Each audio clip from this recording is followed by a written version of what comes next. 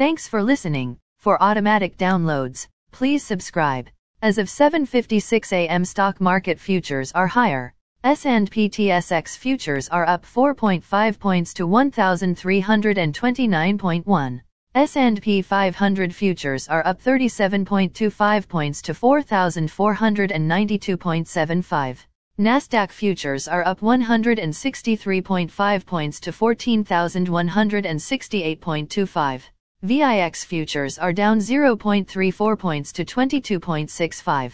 Overnight, the Nikkei 225 in Japan was up 335.21 points to 27,553.06. The China CSI 300 was down 74.96 points to 3,995.83.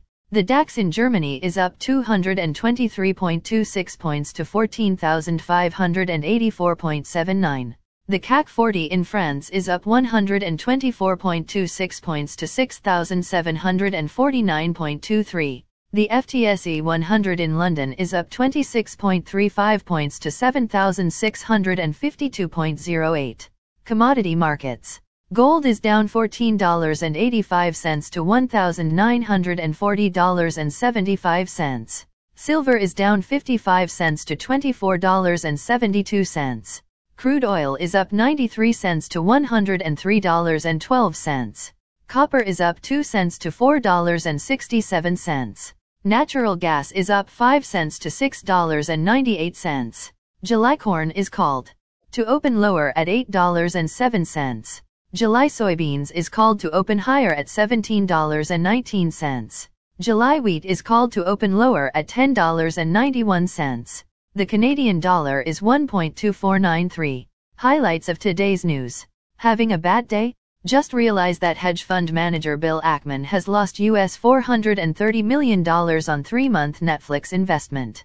Amazon targets Shopify with a new Buy with Prime service. Russia's 5th richest man. Lukoil President-elect Perov steps down from board and quits as president. Eurozone inflation at 7.4% in March.